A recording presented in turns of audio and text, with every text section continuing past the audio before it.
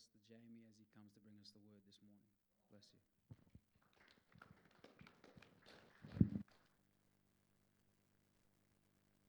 Can you hear me?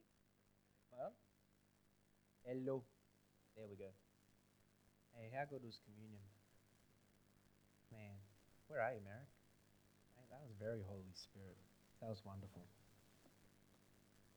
Okay, most of this message is kind of just going to be loud. Uh, most of it's just going to be a testimony, so it's not going to really be your normal sermon format. Did I say sermat? Sermon format. That's all right. But before I share my testimony, I have another testimony. On Friday night, we had youth group. And actually, let's go back 2 Friday nights. 2 Friday nights ago when Pastor Steve and Helen were here, Steve shared and some of the youth received Christ. And that was really, really cool. So that's the greatest miracle. And that's really the greatest part of this story. It's always really good when you see kids come to Christ. And then the next week, so last Friday night, one of the girls who was the sister of one of the girls that received Christ, so the sister, she was talking to me, and she said she got diagnosed with a bone disease earlier in the year. She couldn't remember the name of it because it was big and complicated, and I said, so what does that mean for you? And she said, well, obviously it has an effect on my bones, but she said it also affects my organs, and it sort of gives me the potential to develop different kinds of cancers, when I grow up. And I'm like, you're like 15, you shouldn't have to worry about this stuff. And I shared a couple of short stories of healing with her, and then I said, look, we're going to pray for you at the end of the night. Don't leave until we pray for you.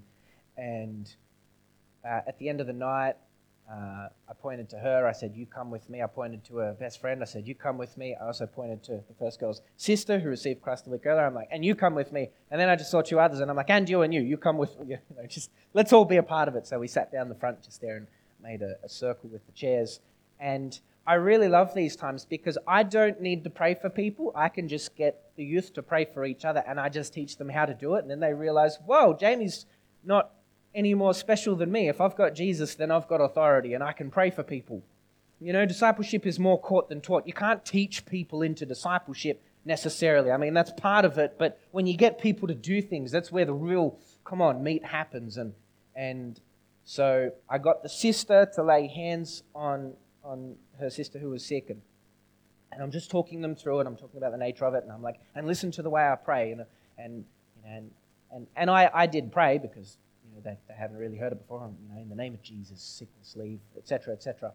And I'm like, and don't take your hand off. How you feeling? And she, is what's going on in your body? And she's like, well, I don't really know at this stage. I said, is there anything coming out of your sister's hand? I mean, sometimes you can feel things happen around where they put their hand. Other times you don't feel anything. Both are completely normal. And she's like, something is coming out of my sister's hand into my body. I was like, oh, that just means the Holy Spirit is working, and let's just keep the hand there for a while and keep teaching them things. We prayed a couple more times. I'm like, get up and walk around, move you. It mostly hurt in her ribs, and so I was like, just move around and start bending over and stuff to test it out. And she's like, the pain is down. Oh my goodness. And then we prayed again, and then it was all gone.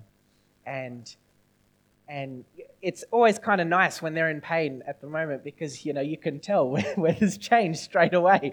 And because a miracle has just occurred, all 5 kids have just seen this. 2 of them have been a part of it, and you get to tell her the gospel, and Jesus died and he rose, and this is what it means, and it's for you. Salvation is for you. And then I got to speak to the sister. I'm like, you have the same authority that I do. It doesn't matter that I'm a youth leader. You've got Jesus. That's all you need. You're qualified. And she's like, wow. And then go back to the other sister. I'm like, Jesus loves you so much. Now, she's not a Christian yet, but she's like, I love Jesus too. And I was like, I could go and punch a hole in a wall in happiness right now. So that was really, really cool. Thank you, Jesus. That was a good Friday night. A girl got healed of a bone disease. And the other youth get to see things like that. They know God's real.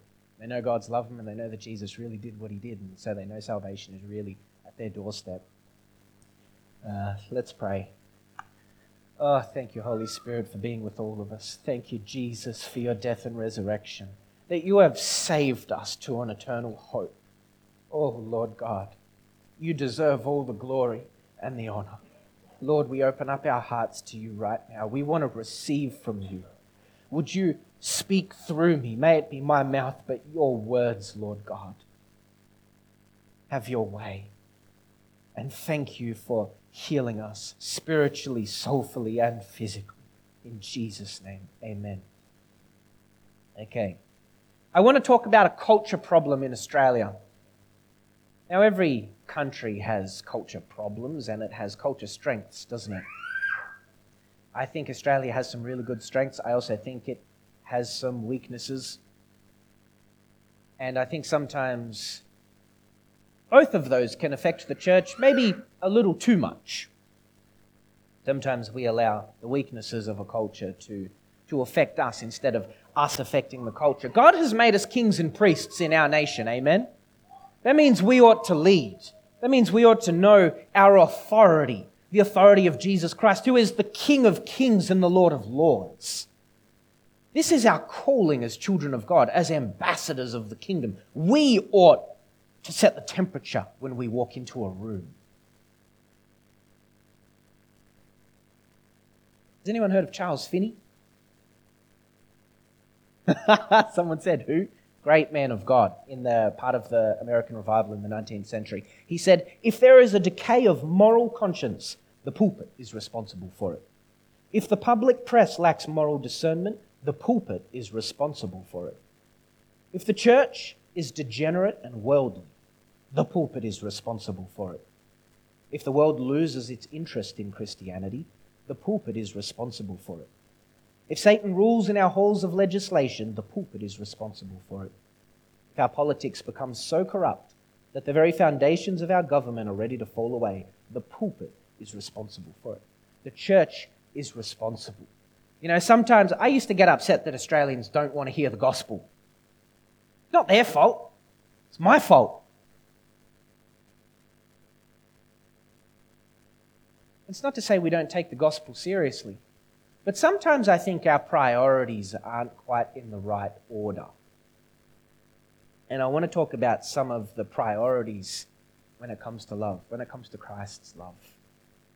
And the culture problem I want to attack today, not that I want to spend a long time talking about the culture problem, I want to talk about the answer, not just any answer, I want to talk about the living answer, Jesus Christ. That's all we need. The only answer that our society needs for every single problem it has is Jesus Christ enthroned. That's all Australia needs. It needs Jesus. It doesn't need better legislation. It doesn't need better culture. It needs Jesus because he'll bring change to all of that stuff. Culture problem I want to talk about today is one around family. If you're alive, you've probably noticed that there is an attack against the family unit. And we could blame the radical left. But our struggle is not against flesh and blood, amen? It's the doctrine of the devil to destroy families because a stable family glorifies God. And unstable families create unstable children, creates an unstable society. And that's why we really see the problems that we're seeing in the moral decay. It's not because we just want to do the wrong thing. It's because we've got a bunch of unstable thinkers because the devil has attacked our families. And the best way the church ought to glorify God is to prioritize family. Behind Jesus, of course. Okay. Let's turn to Matthew 11.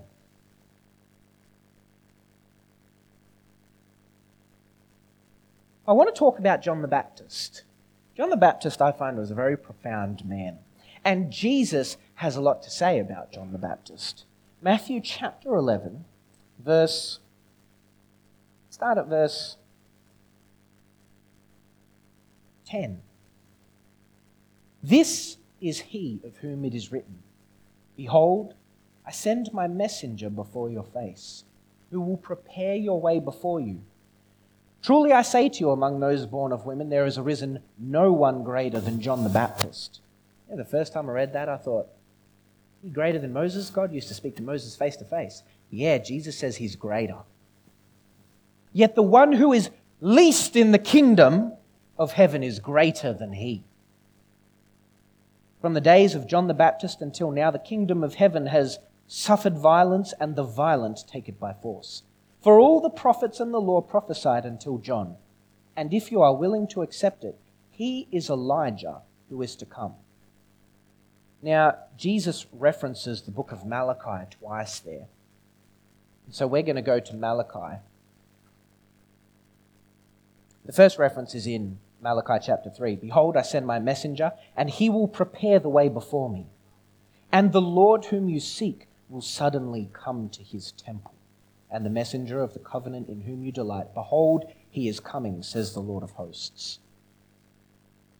And then in Malachi chapter 4, verse 5, behold, I will send you Elijah the prophet before the great and awesome day of the Lord comes. I want to stop there for now. Elijah. Obviously Malachi doesn't mean Elijah. Elijah has been dead for a long time at this stage. So what's he talking about? He's talking about the same kind of anointing, the same kind of call that the prophet Elijah carried. Now, if you haven't read about Elijah, you can go to 1 Kings chapters 18, 19, 20. That's specifically kind of the meat of Elijah's ministry. What happened? I'm just going to summarize it really quickly. There was a 3-year drought. Elijah prayed to God for a drought, and there was a drought for 3 years. And then God said, okay, now it's time to go and talk to King Ahab, and let's do some business. So he goes to King Ahab and he says, I want to meet all of your prophets, your false prophets, your prophets of Baal and the Ashtoreths on Mount Carmel tomorrow, and invite all of Israel to come and watch. And so all of Israel comes and watches with 1 day's warning. And there's like 800 false prophets there, and there's Elijah by himself. And they have this big showdown. And Elijah says to all the people, okay, you've been following false gods for a long time now. And our nation is in the condition that it's in because you've been following false gods. So here's what we're going to do. We're going to find out which God is real. So they're going to set up their altar. I'm going to set up mine. We're going to cut up a cow and put it on each. And we're going to call down fire from heaven. And whoever God answers, that's the real God. And all the people were like, that's fair enough. That's a good idea. I really like it. You can't fake that. So these false prophets went all day.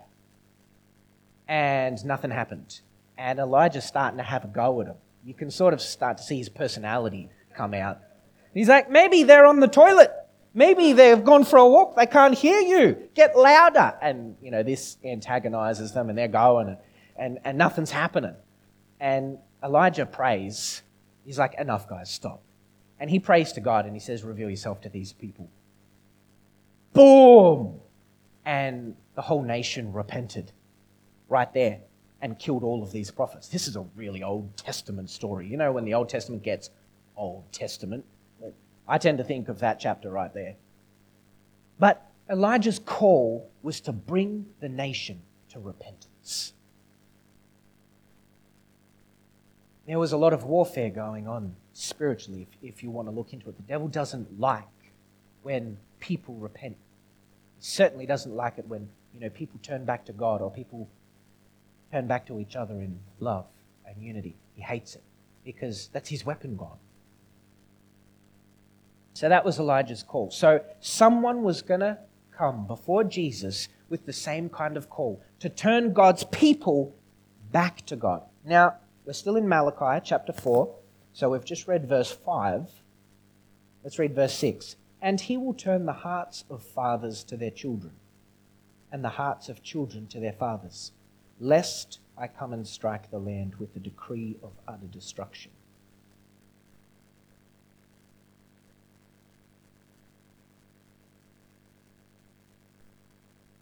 Remember how I said a broken family comes in tandem with moral corruption? If you're going to attack this, you've actually got to look at this too, because it's the foundation. A shaky foundation equals bad conduct. A good foundation equals a stable life. So when we read about John the Baptist, you can probably go there in Matthew 3 and have a squiz through if you want. And he says things like, bear fruit in keeping with repentance. Don't even begin to say to yourselves, well, we're children of Abraham, we're fine. He said, God can raise children of Abraham out of these rocks. Even now the axe is laid at the root of the tree. Sort your stuff out. So people are coming to him. What do we do? He's like, you stop doing this. You stop doing this. But there was also a call on his life to restore families or restore the family unit. And look, I've been holding on to this message for like a year now. You've probably heard little snippets come out here and there, but God hasn't let me share it yet because I haven't been ready. But I've been wanting to share this for a long time. I really feel like we're in a John the Baptist season. You know, we've been praying for revival for a long time. We pray for it regularly at our meetings. And a lot of us pray for it in private too. And I know we understand that we don't just expect God to do it all, and we do need to partner with God and actually go and do the stuff so that God can come in and do whatever He wants to do. We understand there's a partnership in revival, but I think sometimes God wants to change us so that we can be appropriate vessels as well. Now, He already lives inside us, and we're saved, and we're righteous and holy. But He's also calling us to get our priorities right. Because God determined in this time that someone had to prepare the way and set the stage for Jesus to enter. And Jesus didn't come and lead revival in the surrounding nations. He came to His own people. And then when His job was finished, that's when the Holy Spirit poured out and they went to other nations. We want Jesus to really make Himself known. I think there's some things we've got to sort out in ourselves. There's some priorities we've got to get right. And I don't need to talk about moral corruption. We already know what moral corruption is and do this, don't do that. What I want to talk about is the family unit.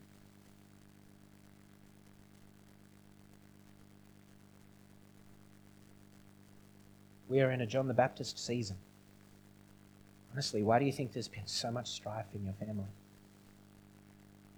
You know that in order for God to deal with something, He's got to bring it up first. That gets messy. God cares about our families. Families glorify Christ. When they all turn to Jesus and they turn to each other, man, that's such a powerful witness.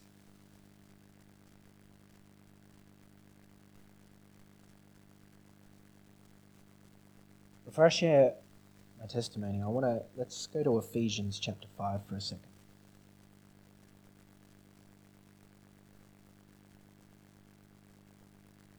Verses 11 to 17.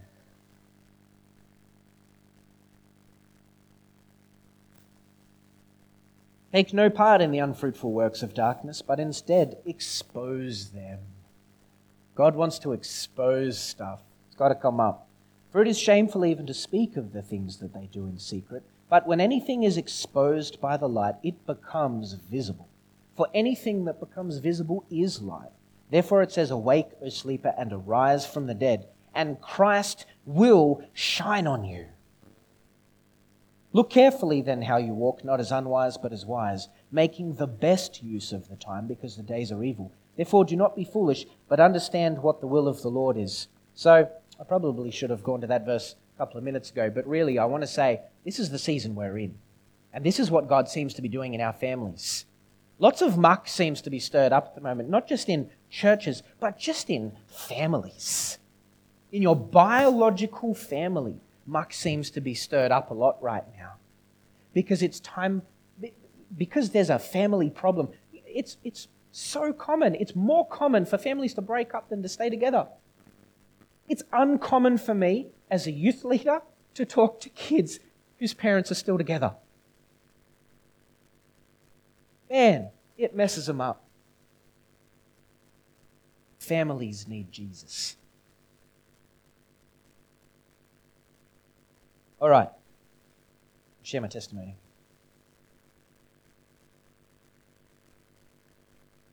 I grew up in this church. was a nice church. Remember I tried to steal Len's Fry's wallet out of the back of his pants?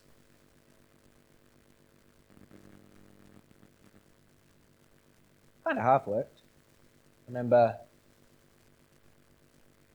punched Rodney below the belt? Did a lot of silly things in this church. I gave my my Sunday school teachers hell. But it was a great place to be. I love this place.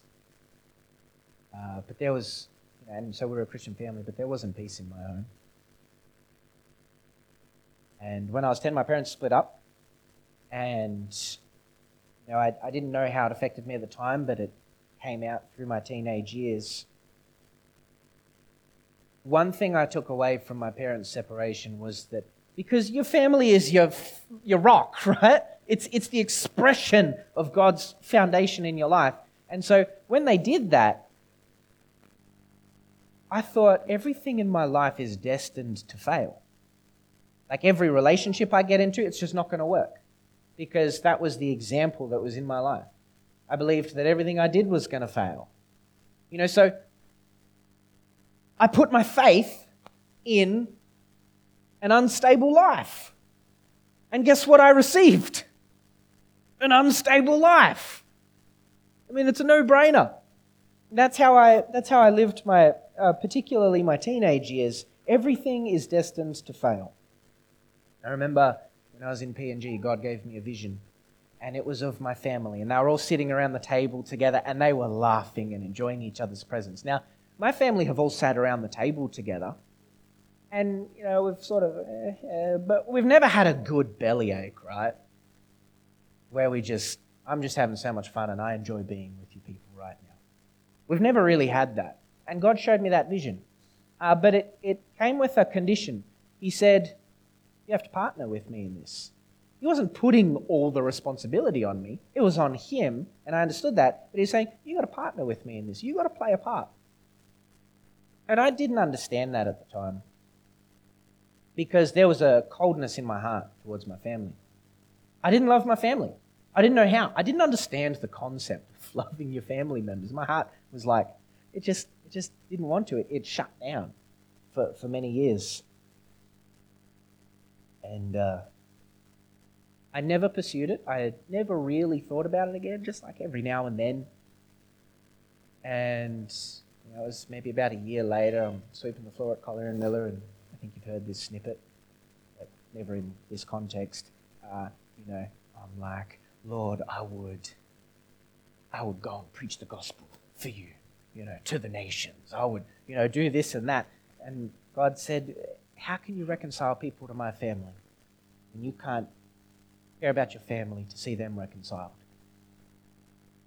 And I was like, okay, I see the logic in that.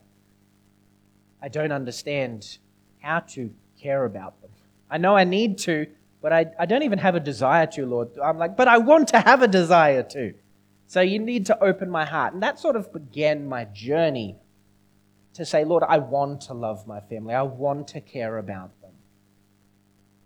And fast forward to 2015, we're at a conference in Orange, state conference, and that was a really cool weekend for me. God set me free of a couple of things, but there was something going on in me, and it was just time for God to just get my heart going. And Scholar just felt that he needed to share his testimony with me, and it was about him and his family, and his life, and he came and sat next to me. He said, Jamie, I just feel like I need to share this with you. And he just started sharing, and I'm listening, and all of a sudden God just went boom, and I'm like, stop. And I had to leave. And I left him mid-testimony. He's like, and I just had to get out of there. I didn't know what to do because God it's like he turned the lights on, and I was just overcome with how much I felt towards my family. And I'm like, how much I need them, how much I love them, how much God loves them. I was like, I don't know how to handle this. And Michael was standing there. He's like, hey, man, do you need to talk? I'm like, you're the last person I want to talk to. And God was like, no, you don't push him away. You need him. And so I was like, I grabbed him by the shirt. I was like, come outside. And then I just sat there and talked to him for about 20 minutes. And he didn't say a word. He just goes, That's all he did. It was the best. And then I was okay. And then he went inside, and then I came inside another 10 minutes later, and That was really, really good. But that also came with a condition of response from me. God wanted me to do something because bear fruit in keeping with repentance. It's nice to have a heart change. Good to start walking in it. And God said, you need to go and apologize to your dad the way you've treated him. I was like, he needs to apologize to me! And he's like, no, you need to go and apologize to your dad. And I was like, okay, I get that. And I said, Lord, he's going to throw it back in my face. And God said, what business is that of yours? Who cares? He didn't say who cares, but he said, what business is that of yours? And I went, fair enough. So I went and apologized to my dad. I sat down with him. I went over, I sat down with him. I apologized to him for the way I'd treated him over all the years. And, I mean, it didn't go smoothly. I felt like he was throwing it back in my face. But do you know what he was doing? He just had stuff that was weighing on him and it just needed to come out. And that was the opportunity. And I felt like he was throwing it in my face, but God was like, calm down. And I realized afterwards, I'm like, he needed to say those things. He had to get that off his heart. And we got to pray together and, best chat. It was so good. And that was the beginning of, I guess, our reconciliation. We'd always been cordial before that. But after that, it started to get really, really healthy.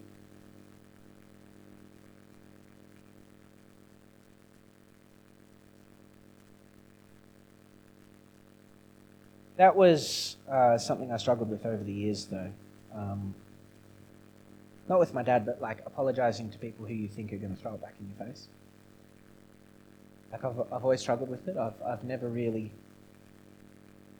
understood how to get that right, and God's been teaching me about that one over the years, and I think that's where a lot of us come unstuck, and that's where I've come unstuck a lot. See, the thing about apologies, it has to be totally unreserved. You have to mean it and apologize for your part and not expect an apology in return. You know how you go in for an apology and you're like, and they're going to come clean too. That's called coming with strings attached. That is not a real apology. You know what that is? That's being the bigger man, but not obeying Christ. And that's what we do to our family members all the time. I'm going to apologize to you, but you've got to wake up to yourself. All that is I just want to be justified. Like we think that vindication in the family feud is going to heal us more than Christ's blood.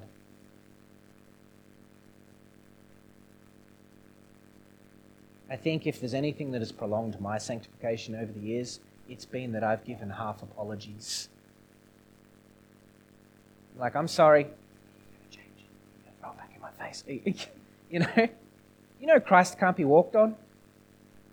If you actually say, you know what, Jesus, I'm going to surrender to you. I'm going to apologize to this person. It doesn't matter if they throw it back in your face. It's not about you. You're surrendering to Christ. It should be more so your joy to surrender to Christ than to be justified in the situation. If you want to hang on to that, you're not really changing. You're just looking more holy. And that's not honorable. I can apologize to someone if I know Jesus has justified me and I don't need justification from this person. This person just needs me to love them. Even if they throw it back in my face, they still need me to love them. Anyway.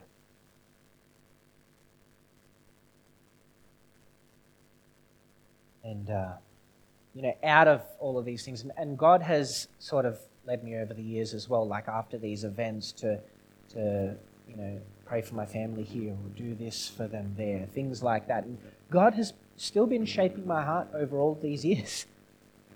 And I remember one time in worship at Condo Camp a couple of years ago, God just brought it up like straight away. He's like, you need to forgive your mum. There's a hardness of your heart towards your mum. You need to forgive your mum. I was like, oh, like I didn't even know about it. But I'm like, hang on a tick, that makes sense. Yeah. I'm like, all right, in the name of Jesus, I forgive my mum. Mum, I forgive you. I release you and I love you and I pray that the Lord, Lord, I pray that you bless her, and you start praying for her. Right there, just release it. When God brings something up with you, you do it right there. Don't hang on to reasons. We want to hang on to reasons. Let's let go of all the reasons. They're worthless. And so God had been working on me over all of these years. And, I'm not always happy with my parents, but man, they pray for me so much. Oh my goodness. And I have these conversations with Dad a lot still, where he prays for my other siblings. And, the split was easiest for me because I more so stayed with Christ. But for my siblings, it wasn't so easy. They went down some dark paths. And John's heart ended up kind of colder than mine. He was more affected. And David went his path, and my sister went her path, and it just brings on a world of hurt to all of them. And but over the years, my parents and myself we've been praying for them. And, my brother David comes back to the Lord. He loves Jesus. He sometimes gets angry with the church because he's like, you don't love Jesus enough. And there's still work to do in all of us. And then I find out my brother John prays to and from work. Just spends time with Jesus. I don't know how his faith is doing, but for me to hear that was like, whoa. But even John's starting to talk to us all now and call us regularly. Sometimes it's a bit hard to get hold of him, I find out. But he talks to us now. There was a time where him and my other brother hadn't spoken for 14 years. Same with my sister, same with my mum. It's like he disappeared, but he's back in the fold now because my dad always persisted and called him, and just every now and then, as much as John could handle, but also just praying for him. And God would encourage Dad sometimes. And then the last one was my sister. She was part of an abusive marriage, and she had to get out. But God gave my dad a word before saying that he would deliver Rebecca, and she come out of that marriage, and she hadn't, because of the nature of the marriage, she was pretty anti-God. Then I'm talking to her on the phone shortly after she got out, and she's like, oh man, God's really looking out for me, and he's provided this for me and that for me. I was like, whoa! And she said, and you know what the Holy Spirit said to me yesterday? I was like, oh my goodness! And she goes to an ACC church now. So it's this stuff is all happening. God is doing this in our family, and he's just been slowly bringing us back together, but also bringing us back to him. And it's really, really amazing. And I'm starting to see this more and more in other people's families. I was talking to someone at the regional pastors gathering the other week, and there was some years ago where it's they had 2 kids walking with the Lord and 2 kids without. And I asked them, I'm like, how are your 2 kids going that are not walking with the Lord? She said, well, wouldn't you believe it? Last November, they both came back to the Lord. And it's but these are the themes I'm seeing God do around the place. God is bringing people back to him. And he's bringing people back to each other, families. And he's bringing children specifically. This is like a real prodigal son coming home kind of season. God is bringing these people back. God is good. God is so good. I'm going to talk about something else, but I've forgotten. Let's go to 1 Peter. Chapter 2. Back to apologies. I've had a real hard time with apologies. But this one really, broke me. Jesus is always my example. He's always our example. Whatever he's done, we can do it. In our strength? No. Because he lives inside us and we expect him to be consistent with who he is. That's why Jesus can't be walked on.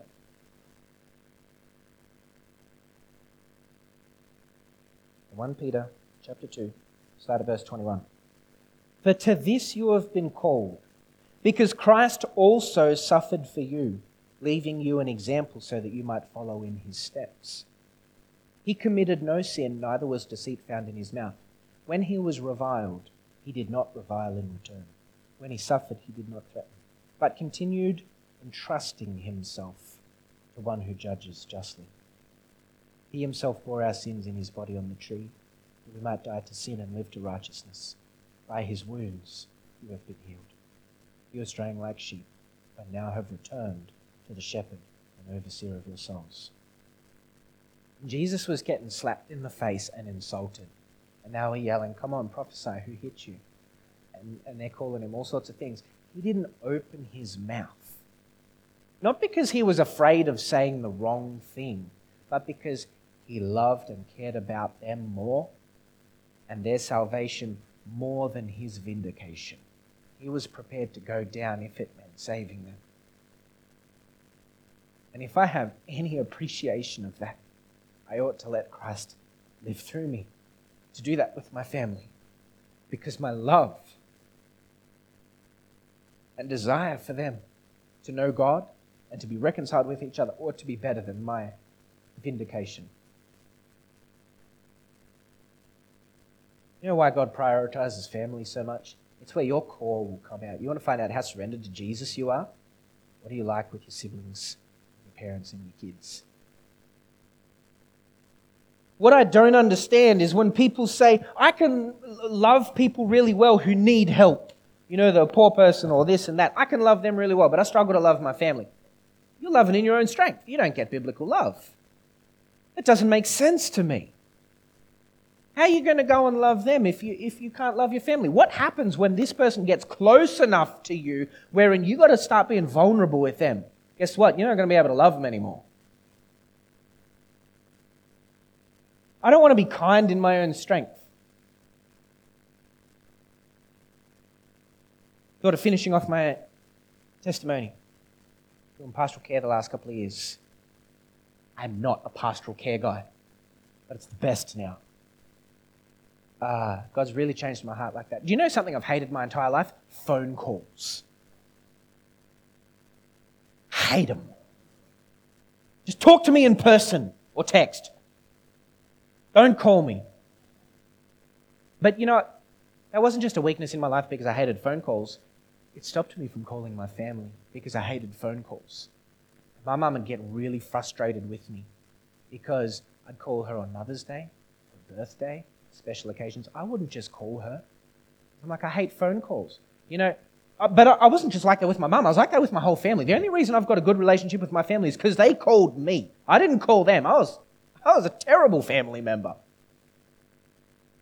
And I remember when God changed my heart to phone calls, and I was like, whoa, I really enjoy this now. That was fantastic. God can change you. He really can change you. You're not stuck in your ways. There's no such thing. Man, just surrender to Jesus, seriously. And, but I've always been terrible contacting my family. Always. And I remember God said to me last year, He said, you need to call every single one of your family members every 2 weeks. For me, that was like, whoa. I can talk to you once every 6 months. And I think we've got a good relationship. And so I set an alarm on my phone. And I, go into my calendar and I'd put all these things in. And it's like, I'm going to call every member of my family every 2 weeks. I didn't. I did it like every 3 weeks, every 4 weeks. But still, for me, that was a miracle. But you know when I did that? When I just started calling my family regularly, my anointing and ministry skyrocketed. And I wasn't doing anything else differently. I wasn't pastorally caring for people better. I didn't have mad revelations or anything. I was just calling my family regularly. I was prioritizing love towards the people that God put in my life. I'm not just trying to be kind to people that need kindness. I'm learning to become a good steward of what God has given me. You know, you can't fake anointing. You can't cheat the Holy Spirit. You can't ride a glory wave forever. It doesn't work.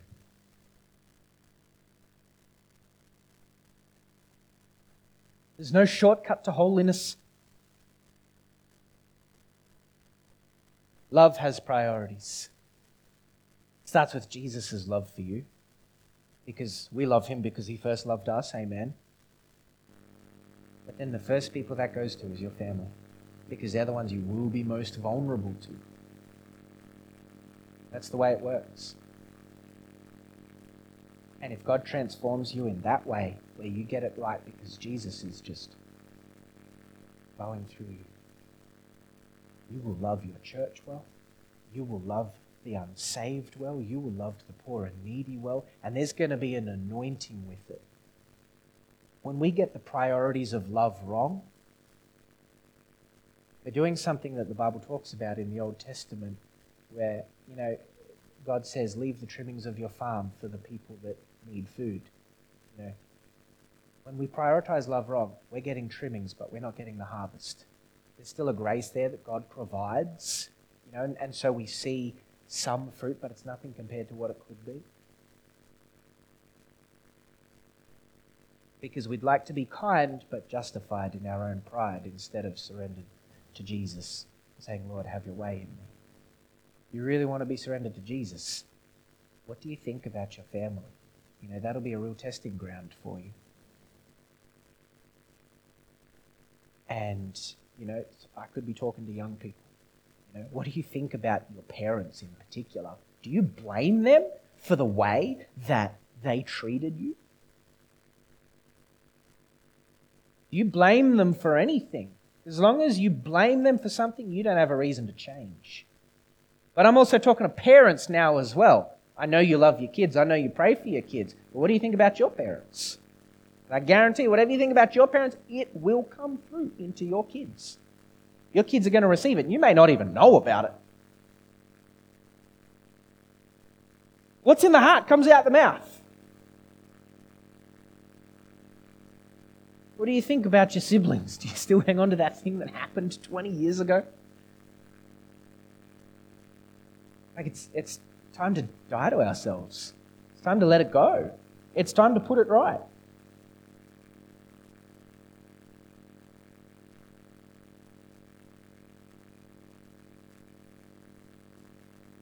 We go to the Psalms. I'm going to read Psalm 133. I'm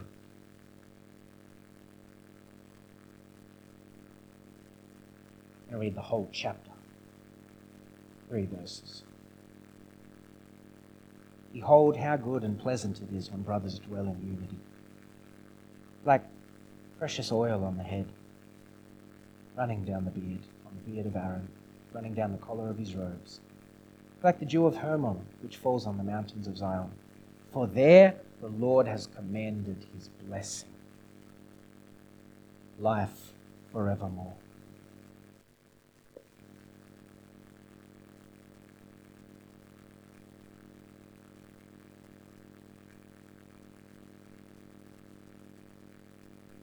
I don't want the devil to destroy our families. I want to glorify God with healthy families.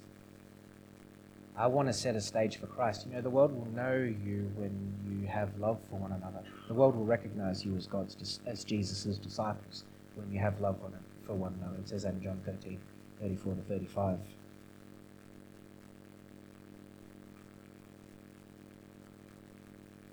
The reason you get most tested in your family on your surrender to Christ is because we tend to find out that's where our false expectations are. You put your sibling or your parent or your kids on we set an expectation on them and then they don't fulfill it and then we get disappointed with them and then we get angry with them and we react.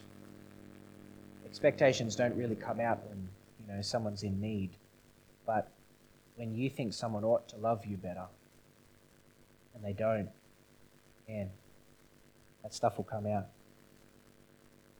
And then we want to demand our pound of flesh, not knowing that Jesus provided his for me, which we partook in earlier.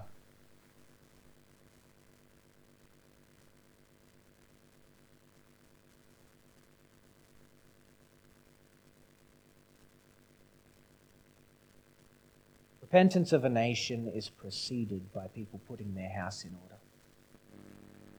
Specifically, when the church puts its house in order.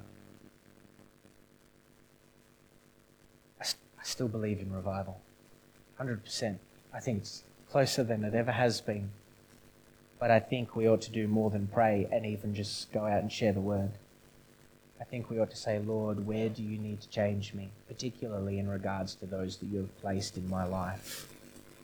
How can I need to repent of all the expectations I have on them, and I need you to love them through me. And I don't want to seek to justify myself anymore. I don't want to put it over them anymore. I don't want to hang on to stuff they did anymore. I need to forgive.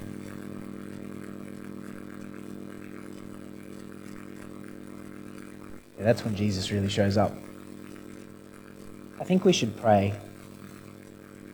And I really feel like it's time to let go of some things.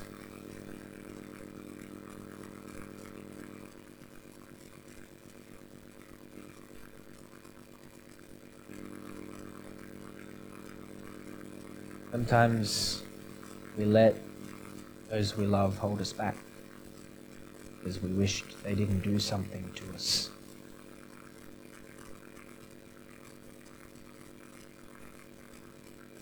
Oh, Holy Spirit, we thank you for the freedom that we have in Christ and that you work in us what Jesus has accomplished.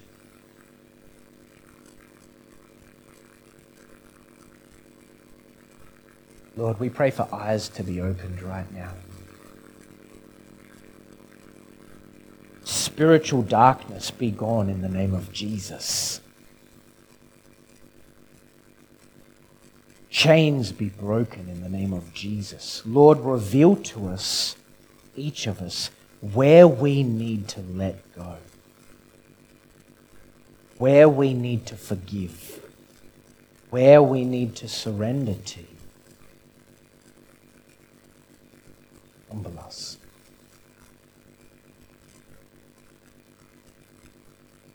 Humble us.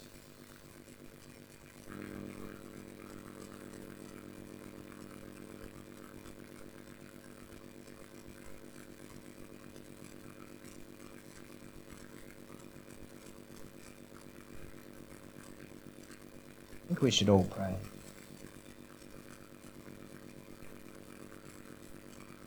I mean, if there's nobody you need to forgive, maybe you don't need to pray this, but be open.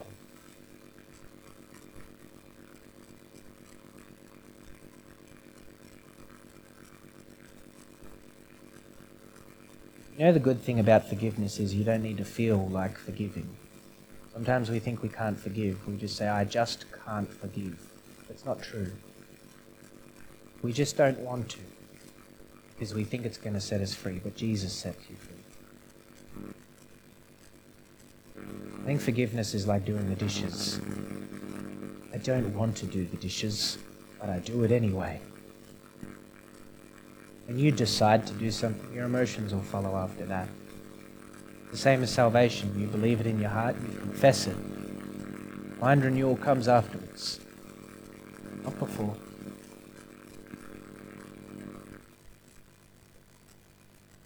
So let's decide to forgive. There's no identity in that offense for you. It's vanity. It's idolatry. Not worth keeping.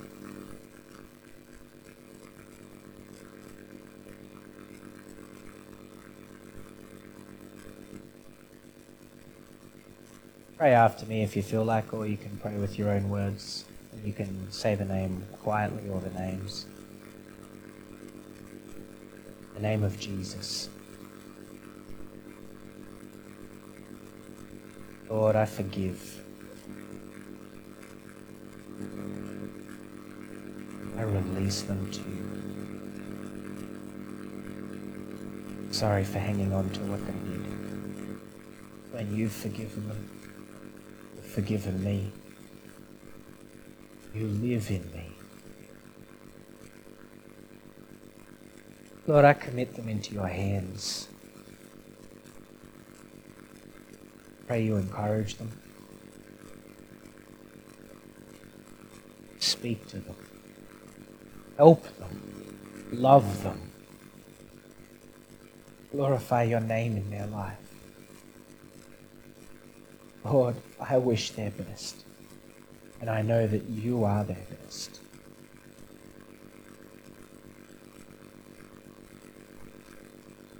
I don't need to be justified by their acknowledgement. I just need yours, Lord. Thank you that you have set me free, and it's by your stripes that I'm healed. Not by me beating anybody.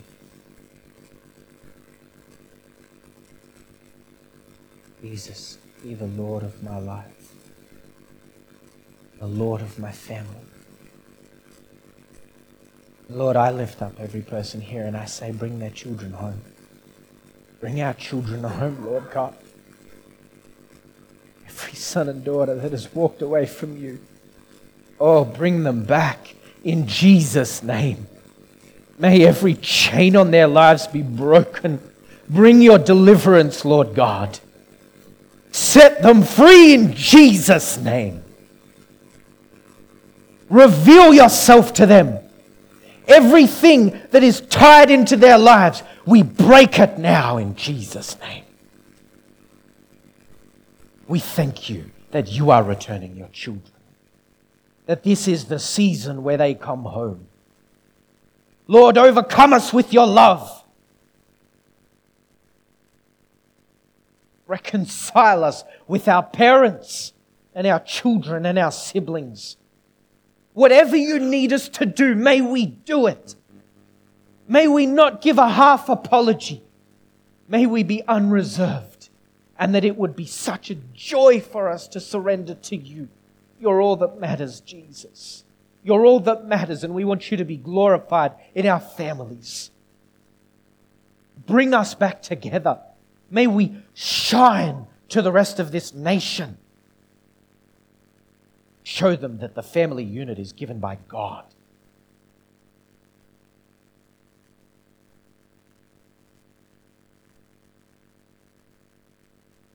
We declare your reconciliation. Lord, may miracles occur. People that haven't spoken to each other for 10, 20 years, there are phone calls coming. Oh, thank you, Jesus. Things that have been buried for many years, that have been unapproachable and that have been glossed over. May they be released. Jesus, you have given us a clean slate and you have destroyed all hostility between people by dying on the cross.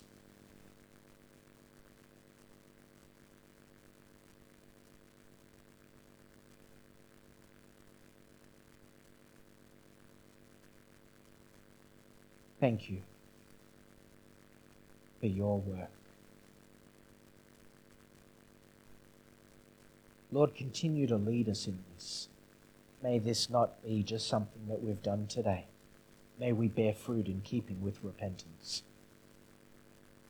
May our heart's desire be from this moment, Lord, to obey you,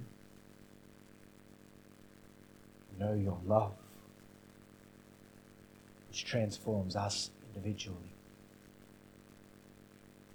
brings our families back together. However you want us to love our family members, Lord, would you give us wisdom in doing so?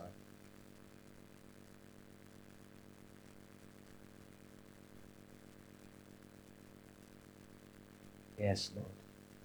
We thank you. We thank you. Thank you, Jesus. Amen.